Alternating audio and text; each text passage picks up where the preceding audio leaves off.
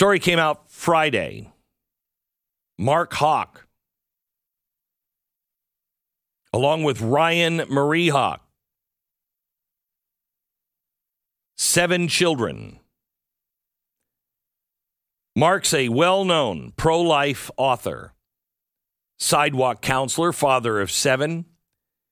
And thank goodness the SWAT team came into his house. Yes. Came into his house, broke the door down, scared the hell out of the family, and he is in jail today. Apparently, he violated the FACE Act. Now, I wanted to understand exactly what the FACE Act is, so I looked it up. Let me see if I can find it here. FACE Act. No, it was moved. That's helpful. So the FACE Act, basically what the FACE Act is, I don't know where it was moved to, but basically the FACE Act is something that the local governments and even the federal government can bring up charges on if you are trying to block somebody from going into an abortion clinic. The freedom of access to clinic entrances. Okay. FACE. Thank you. Oh, freedom. Yeah. Okay. I was like, what is the... Can we stop naming them stupid names? Are we so dumb we need to summarize them? We are. Okay, so you can't block somebody from having access. Well, he didn't block anybody from having access. There was another street performer, somebody else who was screaming at the other side, and he and his son were there, and they were praying, and this activist who was not going into the Planned Parenthood, wasn't escorting anybody, he starts screaming at Mark and his son. And not sure exactly what happened, but it got to a place to where this guy had cornered Mark's son. And Mark said, back off. The guy doesn't back off, so he shoves Mark.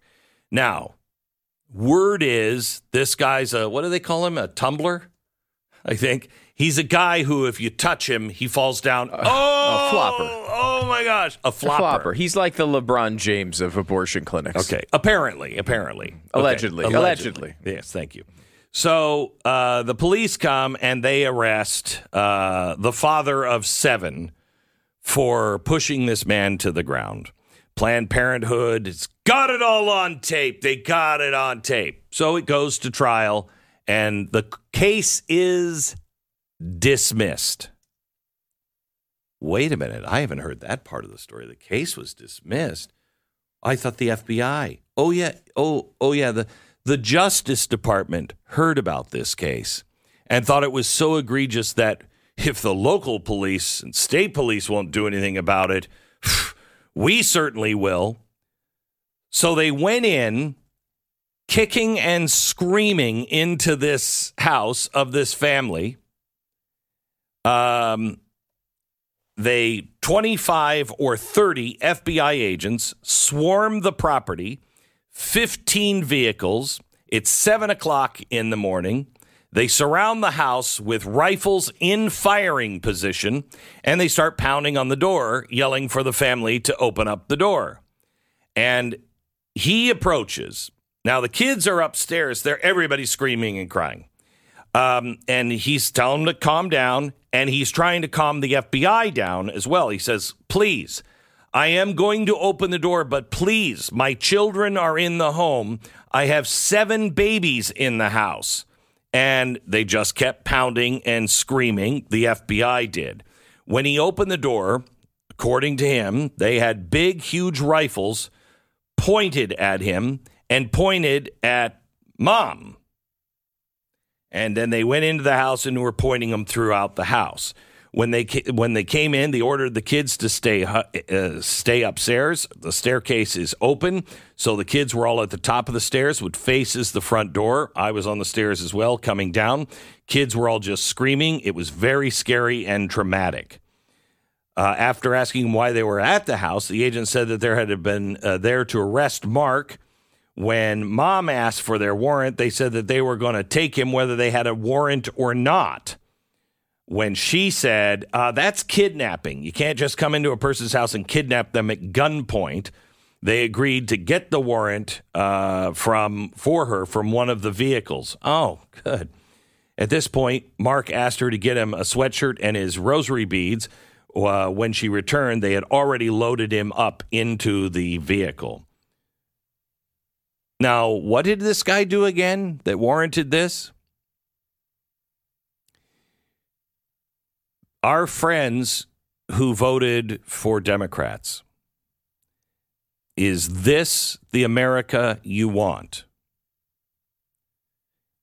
Any friend who votes differently, any American citizen that votes differently, do you want a guy getting his door kicked in after the charges were dismissed in court? Do you want the FBI kicking down his door for pushing a guy who was yelling at his son, pushing him down to the ground? I'm not for violence. He's not for violence. He's never been violent before. It was a dad responding.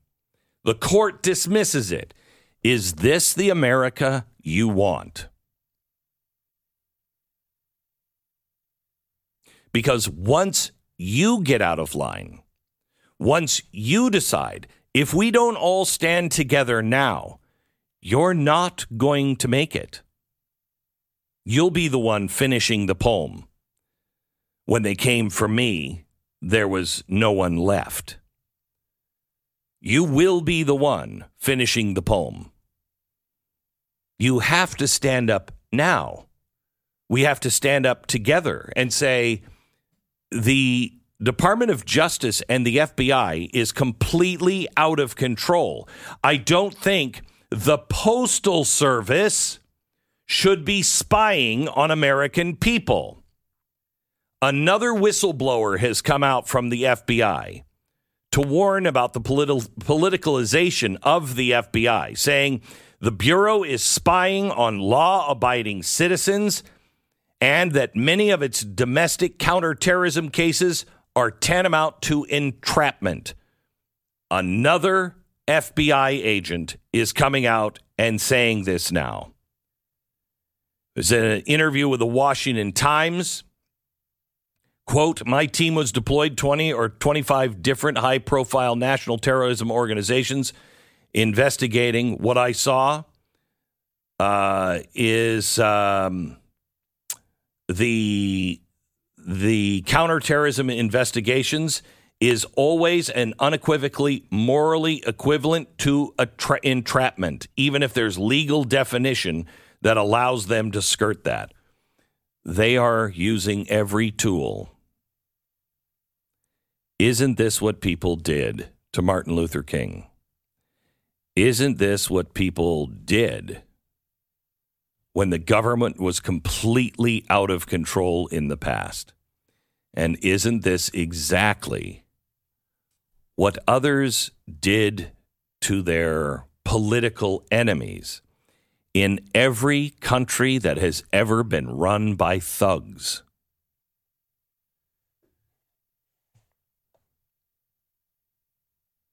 I still believe in America. I still believe in my neighbor. I still believe in the neighbor who votes differently than me. I think that there are a lot of people that are feeling it now, but they don't know what to do. And they don't know if they want to lose all their friends, their status, because they're not really sure. Reassure them that you're not the crazy one. Reassure them. Don't try to change their mind. Just ask them questions. Are you really for the transgenders? You're really okay with hospitals mutilating young children when there is no scientific proof that this is good? In fact, if you're trying to stop suicides, this makes suicides worse? I don't understand. And even if you're for that, help me out on the on the trans library parties. I'm not for banning books. I don't want to ban books at libraries. Books where in a children's section at a school, yeah, there are books. I'm not going to put a Playboy there. You wouldn't put a Playboy there. Then why would you put this? It's much more explicit than a Playboy. And it's showing kids how to engage in all kinds of different sex. For first grade, third grade, really? You're for that now? Wake your friends up. Wake them up. Because first they came for the January 6th protesters, even the peaceful ones, and they charged them with parading, and I didn't speak out. Then they came for the gun rights supporters, and I didn't speak out because I wasn't a gun owner. Then they came for the pro-life activists, and I didn't speak out or stand up because, yeah, I'm pro-life, but I'm not an activist. Now they come for people who voted for Trump, but I didn't vote for Trump. I got news for you. That's 50% of the nation. You add in the hatred of white people, Asians, cisgender, and gays that don't support trans, shown in libraries. That's an awful lot of people. Who will be left to defend you?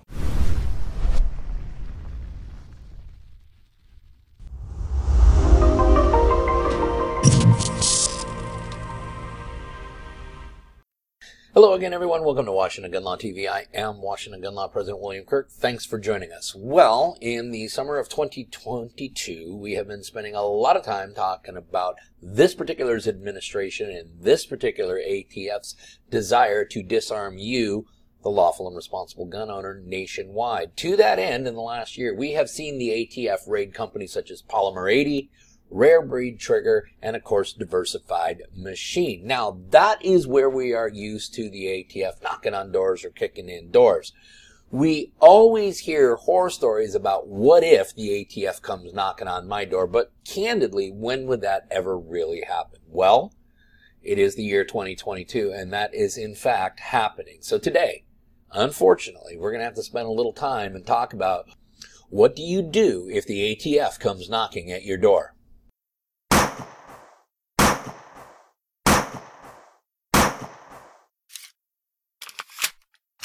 Okay, so the issue we're talking about, it should not be that unfamiliar to you because the video, this Ring doorbell camera video has been kicking around on the YouTubeverse here now for a few days. But to get you up to speed, a Delaware gentleman, otherwise lawful and responsible gun owner, who had the audacity to purchase more than one firearm at a time, received this interesting little visit from two members of the ATF as well as local law enforcement. Sir? Yeah. Okay, that's all I'm doing is verifying that you have it. You got two different purchases. Okay. If you have them, I'm out of here. That's how quick it is. Yeah. You have them with you by any chance? Are they? If you can unload them and bring them out, or you can go out to your foyer here, check them out, by serial number, and we're out of here. Yes. Yep. That's it. It'll take 5 seconds. The reason we're out here is we're obviously gun and violence is an uptick, so we want to make sure we have a lot of issues with straw purchases. So one of the things indicators that we get is somebody makes a large gun purchase, sure. And then a lot of times we've been there like, oh, those guns got taken. We're like, so the idea is when you purchase more than 2 guns at a time, it generates a multiple cell report. It comes to us and we have to check them out. That's all that is. You did nothing wrong. Did absolutely zero. I noticed that you were stopped in Philly, though, right, with one of your guns? Wait, you feel more comfortable? I'm okay. I didn't expect. Oh no! Listen, it just came up. I'm telling you. That's why we came here. Look, there's an email from the federal side saying, hey, can you make sure this guy's got his gun? Now, if you recently purchased a whole bunch of guns, if we can look at them and just scratch them off, and that way, because I know we won't see this again. Yeah, we can just write which ones you just bought, and so we save a trip coming back and confirm that you have. Okay. I'll go get them. Okay. Okay. We will wait out here. Okay. We will stay out here. Okay. You can lock yourself in there. All right. No. Listen, I understand. We'll stay out here. No big deal. That's fine. All right. All right, out here. All right. So while there's a lot of things to unpack here with this video, what I want to do today is talk to you guys about what do you do and don't do if, God forbid, you end up like this Delaware gentleman. Now, as you can see from what one of the ATF agents said, yes, when you do purchase more than one firearm at a time, no matter where the FFL is, no matter what corner of the country it is, they do have to generate a report that is sent to ATF. That certainly alerts the ATF that people are buying multiple firearms. Now, what's the big deal about buying multiple firearms? I myself have made more than one purchase in one sitting. But what the ATF and what this particular administration believes is that no person would be buying more than one firearm unless one of two things was going to occur. Number one, they were actually purchasing the firearm for somebody else, that is an unlawful straw purchase, or, of course, they're planning a mass shooting. Okay, so I spent a year doing videos saying, hey, don't worry, the ATF's probably not going to be knocking on your doors, and we can just scrap all of that now because apparently the ATF is willing to come knock at individual doors. So what are we going to talk about today? We're going to talk about all the things you need to do and not do if you get one of these visits. Okay, the first thing and perhaps the most important thing, do not consent to a search. No matter how lawful your behavior is, there is no reason for you to be consenting to a search. Remember, if law enforcement is asking you for permission to search, it's because they have no other legal method by which they can conduct that search. If they have a warrant, they don't need your permission. If they have a warrant, they will not get your permission. If they have a warrant, it will be your responsibility to get out of the way so that they can, in fact, execute the warrant. But if they're at your front door, asking to come in, asking to take a look around, asking to see the gun safe, the correct answer is, I'm sorry, I'm not willing to do that at the current time. I'd like to consult with my attorney first. Let's repeat that. I'm sorry, I'm not willing to do that at this current time. I'd like to consult with my attorney first. Okay, rule number 2. Do not discuss any details of your firearm collection or any recent purchases with law enforcement. Let us not forget that they are there for some reason, and that reason is probably not to present you with a large check from Publishers Clearinghouse. No, they are there because they believe or they have suspicion that a crime may have been committed or is currently being committed, and any information that you provide them can and will be used against you if possible. So under no circumstances do I want you discussing any component of your collection or any recent purchases. If they insist on asking you about purchases or components within your collection, the correct answer is, I'm sorry, I'm not comfortable talking about that right now. Perhaps we can discuss this later after I've had a chance to consult with my attorney. Number 3, do not discuss the contents of your home or any other people in the home. Do not discuss any of your activities related to firearms for the same reasons that I previously mentioned, giving the same answer, which is, again, it's not that I don't want to talk to you. I just need to confer with my counsel first before I say anything. Now, if law enforcement does show up with a warrant, this is the truth here. There's nothing you can do. They are going to conduct that search come hell or high water. They have judicial authority to do that. You need to make sure that they cannot cite you for obstructing, resisting, or anything like that where you're trying to thwart the investigation. You need to stand aside and allow the search to take place. Do not obstruct with that search in any way, shape, or form. Do not make any statements. Make 0 statements during the course of that search. Now, if the ATF does seize property, they are going to present you with one of 2 forms to sign. The first is the 3400.1, which we're going to talk about in a second. And the second one is the 3400.23. Now, one of these forms I don't have a problem with you signing. The other one of these forms, however, you are not to sign under any circumstance. Let's talk about the form that you do not sign under any circumstance. That is form 3400.1. And when you see the title, you'll see why. Because the title of this form is Consent to Forfeiture or Destruction of Property and Waiver of Notice. If you sign form 3400.1, if you sign this form, you have consented to the seizure of your property. You have consented to the destruction of your property. It is good as say goodbye to your property. The minute you sign this, you have given the federal government full authority to seize and to destroy, or to seize and use as evidence against you later on in trial. So under no circumstance, let me repeat this, under no circumstance are we to sign Form 3400.1. Let me repeat that. Do not sign Form 3400.1. Now, the other form, 3400.23, is a little bit more innocuous. That form is entitled Receipt for Property and Other Items. All this is an inventory list of what items have been taken from you. Yes, you should carefully examine this form. You should make any alterations or amendments so that there is an accurate accounting of any item that was taken from you. And yes, you can, in fact, sign this form. Signing this form is not a waiver of any right you have to that property. It is not a forfeiture of that. It is not a consent for any destruction or anything. It is merely, I acknowledge that this is the property that was taken from me. You need that form because if you're going to commence a legal action against the federal government to retrieve that property, it is this form that will be used to inventory the items that are subject to that action.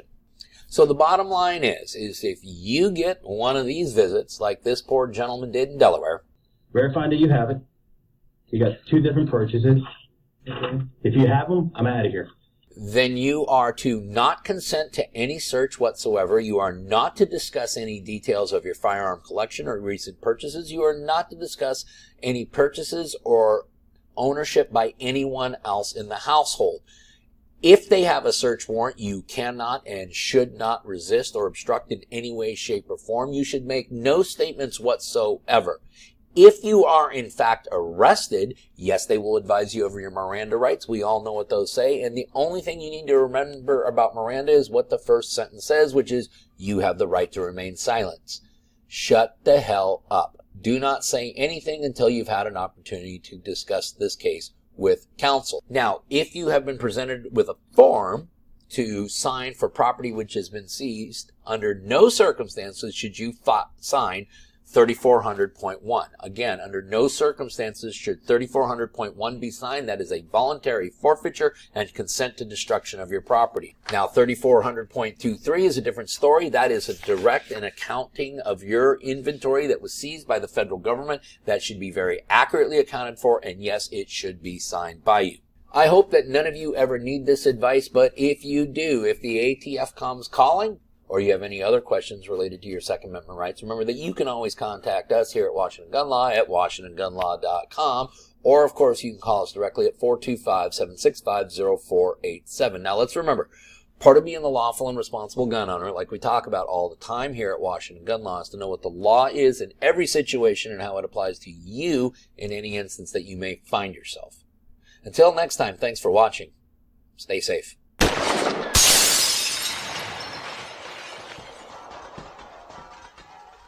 Blockbuster investigative report coming out of Politico that really talks about 4 NGOs, the Gates Foundation, Gavi, CEPI, and Welcome. And that really, and by the way, this is a joint venture report between Politico and Die Welt, which is the big German media company and paper, that lays out that it wasn't really governments in charge of this, and kind of the WHO really depended upon the cash and the expertise of these puppet masters. I was shocked that Politico did it, but correct me if I'm wrong. I think this is what you and Naomi Wolf and Dr. Moen and others, a couple others, were saying a year and a half ago, and you were mocked and ridiculed and deplatformed, and you guys had all been at the top of your professions, highly respected, and then you were like in the leper colony because you said about exactly, correct me if I'm wrong, what these guys have come out and proven with this massive investigative report. Dr. Peter McCullough. It's true, Steve. You know, they interviewed dozens and dozens of people. They actually have a lot of information.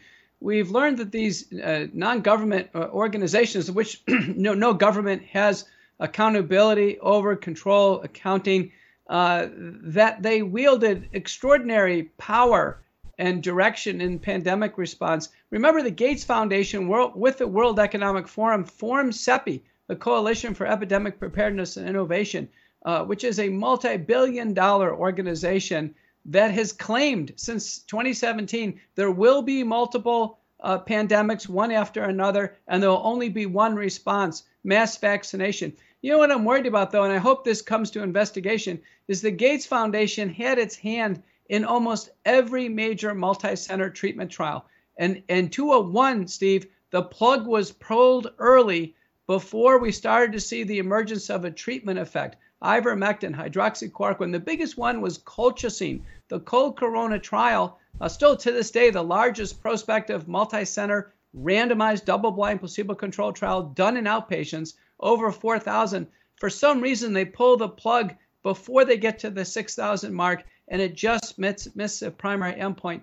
I am speculating that the Gates Foundation and this consortium of non-government organizations intentionally were suppressing treatment to promote the vaccine agenda. I want to go back to this because you kind of hit the thing in how World Economic Forum gets their hand. And hey, it's not a conspiracy. It's all laid out there. This is a detailed report. And like Dr. Malone had some issues with it. It's not perfect, but directionally, it's kind of breathtaking. I want to go back to this key point that you said, hey, World Economic Forum did CEPI, and their theory is that multiple pandemics are going to happen. It's always going to be a vaccine.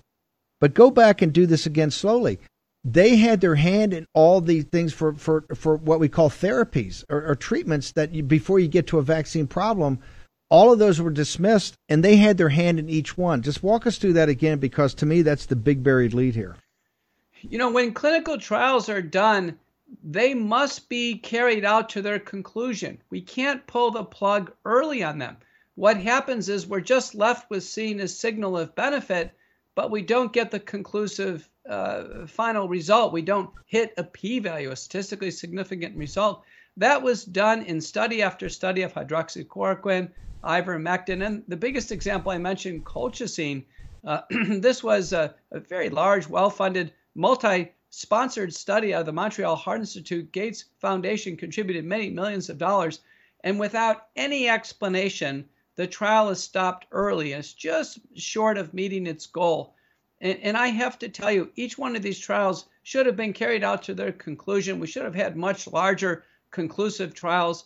What we saw from the very beginning, and I think CEPI outlines it the best, is that the featured approach was going to be mass vaccination. They were going to allow as much fear, suffering, hospitalization, and death as possible in order to advance the vaccine agenda.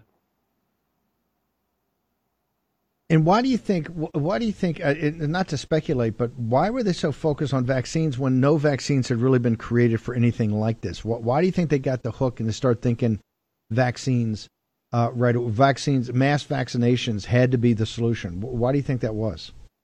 You know, Gates said it himself back in 2010. He said he out of all the things he's done, he gets the greatest return on investment of vaccines, 20-1 compared to anything else he's done. So he's clearly, had an eye on the financial advantages of vaccines. But you're right, there's never been a vaccine that we give in the arm that stops an infection in the sinuses. It's never been done. Never been done. Now, if the vaccines would have been nasal mist administration of a safe vaccine, I don't think any doctor would be against a vaccine program limited for nursing home patients, workers, very careful monthly safety evaluations. But that's not what we saw, Steve. We saw a new genetic platform that very quickly went from optional to highly coerced and pressured, then to mandated. And then it extended all the way down to 6-month-old babies. They never had any participation in this pandemic. They weren't really a stakeholder. We quickly lost focus on the high-risk groups. This mass vaccination program got out of control. And boy, we've paid the price on safety events. So this is the other thing I wanted to have you on for, because, look, I'm not a professional in this, but having done the pandemic, I've had enough people on, and, they've given me all the research information to look at it, and we get to all the early news feeds on this. It seems like around the world, all of a sudden, people are either backing away from the professional groups that were always so adamant about, as you said, coercion first or mandated. All over the world, whether it's England for this group, Denmark for this group, the United States for this group, all of a sudden, it looks like they're running and hiding from the vaccine or the booster. Yet the media is not reporting it like that. I just want to know your opinion, because you've been at the cutting edge of this. Is there something with the booster? Is there something they understand that they're going to be held accountable for this as governments change in Italy, as governments change in Sweden, as governments change here in the United States, of people that were either vaccine hesitant or, quite frankly, anti the whole vaccine movement. Is it politically they're doing this? Is it medically? What is going on here? Because if you look, there's some definitely sea change in this issue with the boosters of the vaccines, Dr. McCullough. Well, we didn't have too much data to look at, Steve. We had data in 8 mice. And I can tell you, I looked at it carefully. The bivalent vaccines did not stop COVID in the mouse model experiments. They completely failed in animal models. They had an antibody rise, but it didn't correlate with stopping the virus. So anybody who looked at those studies carefully understood the bivalent vaccines were going to fail. They knew we were going to fail immediately, and the country started backing away quickly. They're trying to save face at this point in time. You mentioned Denmark. Israel's dropped everything. The UK. Every country now is trying to figure out, by saving face, how to get out of this failed vaccine program. It's obvious the writing's on the wall here. The animal studies failed. There are no human studies. So you can imagine we start to accumulate more safety events. People are going to immediately point to the absence of human studies, and the regulatory agencies have nowhere to hide. You go into the book, the courage to face COVID-19. I mean, how could this have happened? Now you start talking about it in hindsight, and what you guys were saying at the time is correct. But how could the whole apparatus, was it because they were controlled by these NGOs? I mean, how did CDC, how did FDA, how did things that people historically hadn't paid that much attention to, but when they did, they were highly respected. And kind of when CDC came out and said something, Ebola, all this, you did it. When FDA said something, it was the gold standard. How did this happen in this country? And quite frankly, in advanced nations like Germany and France and the United Kingdom, these are not third world countries. These are the leaders in medicine and in vaccines and in public health. How did this happen? You know, it's a wonderful question. It seems to be a confluence of really some mass psychophenomenon. You know, the prominent impact of fear and isolation and lockdown seem to prepare the mind to accept this answer that we were just going to have vaccines and assume that they're safe and effective. I agree with you. You know, I was here in Dallas a few years ago. CDC came in and managed the Ebola outbreak here. We have tremendous respect for the CDC. They've always done terrific jobs. I've been on FDA advisory panels. I've worked with the FDA hand in glove. We've always, it's always done well. But somehow in the last few years, things have become incredibly corrupt. We now have wide open conflict of interest. We have these non-government organizations wielding tremendous amounts of cash and power. We have the World Health Organization, World Economic Forum, Gates Foundation. They all seem to be on some type of global power grab. You know, when we read Klaus Schwab's book from the World Economic Forum, COVID-19 and the Great Reset, he says it. He says we will use this opportunity to reset a new world order. And it looks like they're trying to do it. What would you recommend if everybody puts their shoulder to the wheel like we advocate in the show every day? What would you recommend and let's say we take the House and maybe not the Senate, what would you recommend to Kevin McCarthy and the people in the House about what you would recommend as far as an organized, thorough, fair, even-handed, but deep dive investigation into this entire thing, which clearly somebody has to do this. It should be at least some commission set up by the House or the House itself. How would you recommend? Give me a couple minutes on what Dr. Peter McCullough would recommend to people to get to the bottom of what actually happened. Well, we have a congressional oversight committee for the FDA, so we must start regulatory malfeasance hearings on the FDA. And that means, and we'll start from the very beginning. How did the FDA ultimately arrive on this short-tracked approach for these messenger RNA vaccines? When Pfizer started to accumulate, 1,223 deaths within 90 days, who at the FDA knew about that? Who was communicating with Pfizer, and why wasn't it shut down? Pfizer should have been shut down before Moderna and J&J ever came out. So we definitely need congressional oversight, investigation. We need to subpoena the FDA officials who are involved with this and get to the bottom line of that malfeasance, because so many lives were lost. We clearly need investigation and oversight over the CDC, and particularly the CDC and its collusion with social media. American First Legal, many other attorney firms through FOIA have uncovered that the CDC was crafting a false agenda and using social media to manipulate people's accounts and manipulate artificial intelligence to give Americans a different view of COVID-19 than what was reality. They were intentionally suppressing early treatment in order to promote mass vaccination. Same thing with YouTube and Facebook. We need committee hearings there. Our government agencies should have nothing to do with social media. They should not be manipulating social media in any way.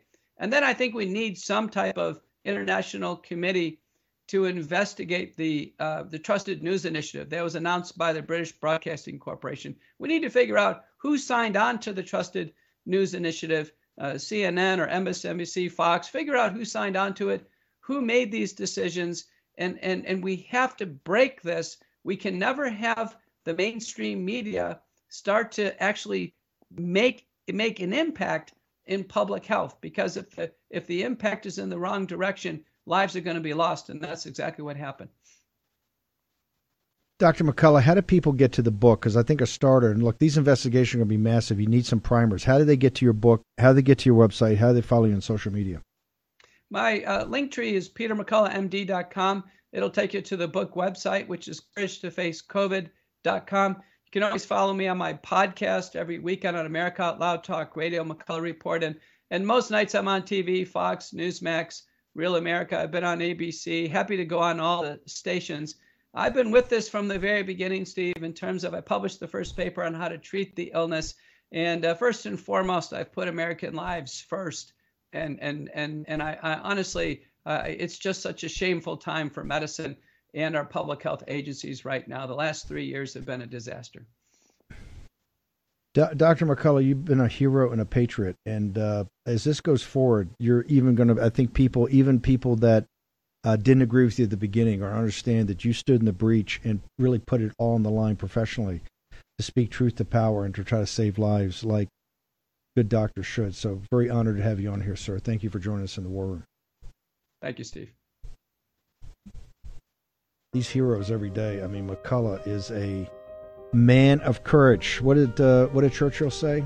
Courage is the most important of all virtues, because it is upon courage that all the other virtues rest. Tomorrow at 10 o'clock, we're going to be back at FAIR for 2 hours, but we're going to have breaking news, capital markets, all of it. But we're going to talk about the border. We're going to talk about the invasion of the United States of America tomorrow morning in the War Room.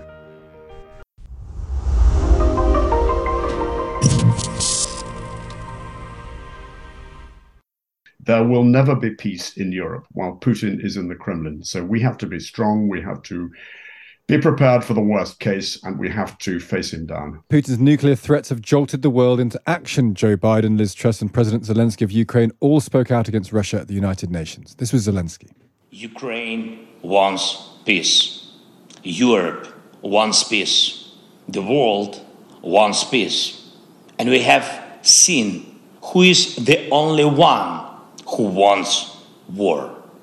There is only one entity among all UN member states who would say now, if he could interrupt my speech, that he's happy with this war, with his war.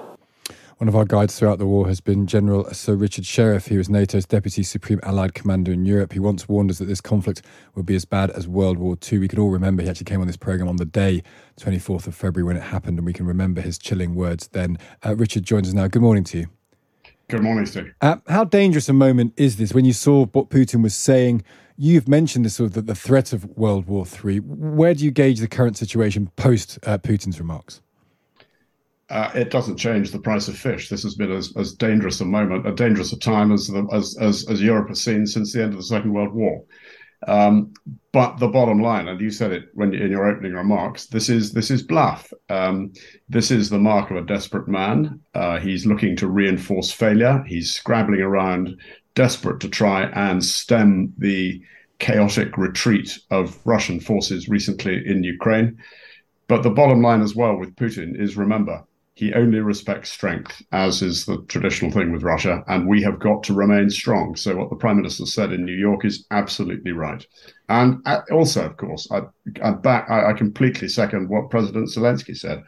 There will never be peace in Europe while Putin is in the Kremlin. So we have to be strong. We have to be prepared for the worst case, and we have to face him down. And does that mean driving him out of Ukraine, and ultimately, therefore, that would drive him out of power in Russia? Is that the end game? That the best case scenario, perhaps?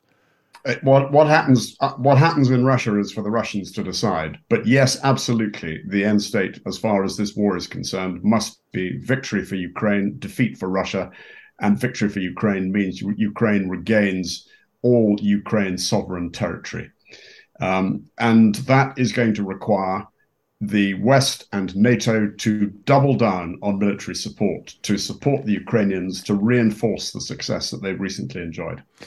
How worried are you about this game he's playing with the referendums in areas like Lugansk and Donetsk, where effectively he'll fix the referendum, he'll say this is now Russian soil. No one will buy that in the international community, but he'll say that.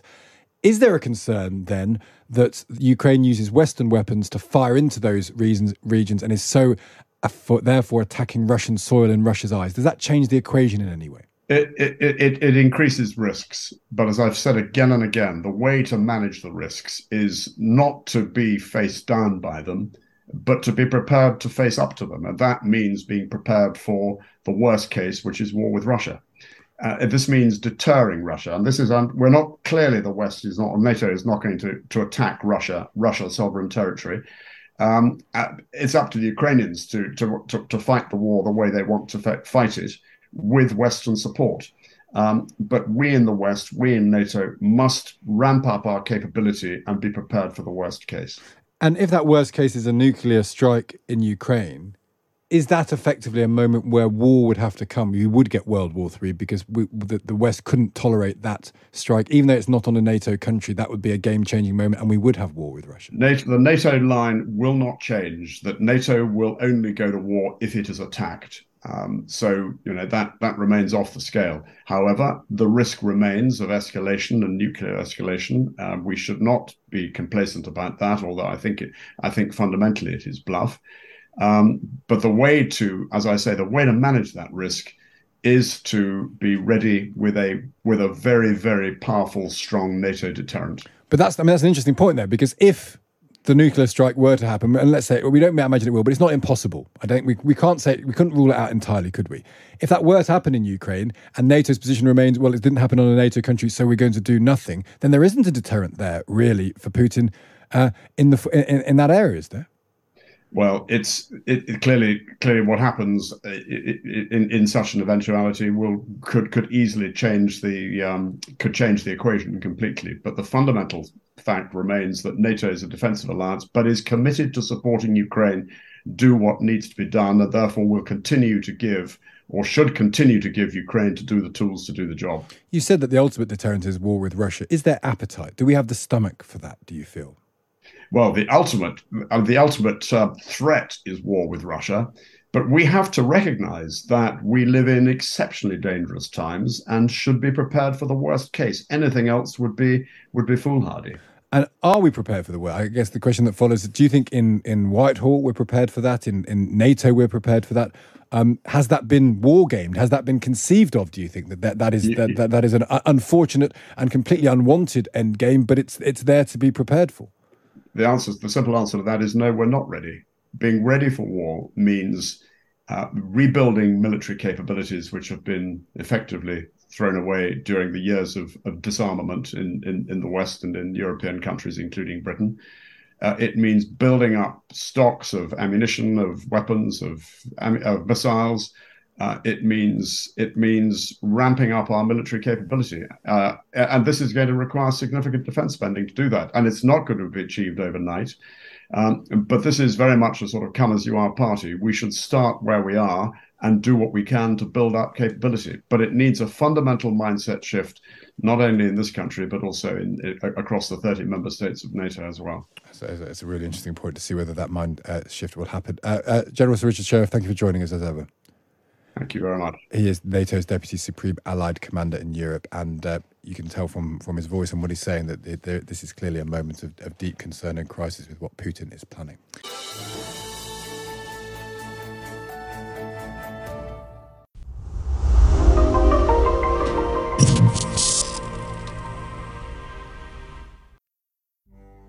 Mr. President, may I ask you about inflation? It's weird that you're not even blinking. Blink once if I can ask you about inflation. Strong communicator. I like that. Okay, inflation is at a 40-year high. Pretty good shape, huh? No, actually, inflation is like golf. A high score is bad. As a result, many Americans are struggling to put food on the table for their families. They're scared. Inflation is at 8.3%. Well, first of all, let's put this in perspective. Inflation rate month to month was just an inch. Inflation's measured in percentage points, not inches. Inches are used more for measuring distance. Do you think it's good news that you're not even aware how inflation is measured? No, I'm not saying it's good news, but it was 8.2 or 8.2 before. Those are the same number. We're in a position where for the last several months it hasn't spiked. It has just barely, it's been basically even. I like how now you're using your hands to measure inflation. It seems more exact, and I think it adds more credibility to your answer. Now, because it's a major concern for many Americans, I'd like to ask you, is the border secure? No. Yeah, I didn't think so. But for the record, blink once if we're still not allowed to be honest about that. Got it. Now in our country, some dangerous extremists have said you lack the mental focus for the job of president. They've even used the term dementia. Now, we know their claims are nothing but misinformation based on racism because they're white and you're white. But just humoring them for a moment. If you were to do a bit of a role play, or an impression, if you will, of a man who does have dementia, and you were responding to their unsubstantiated claims of mental decline, how would that sound? I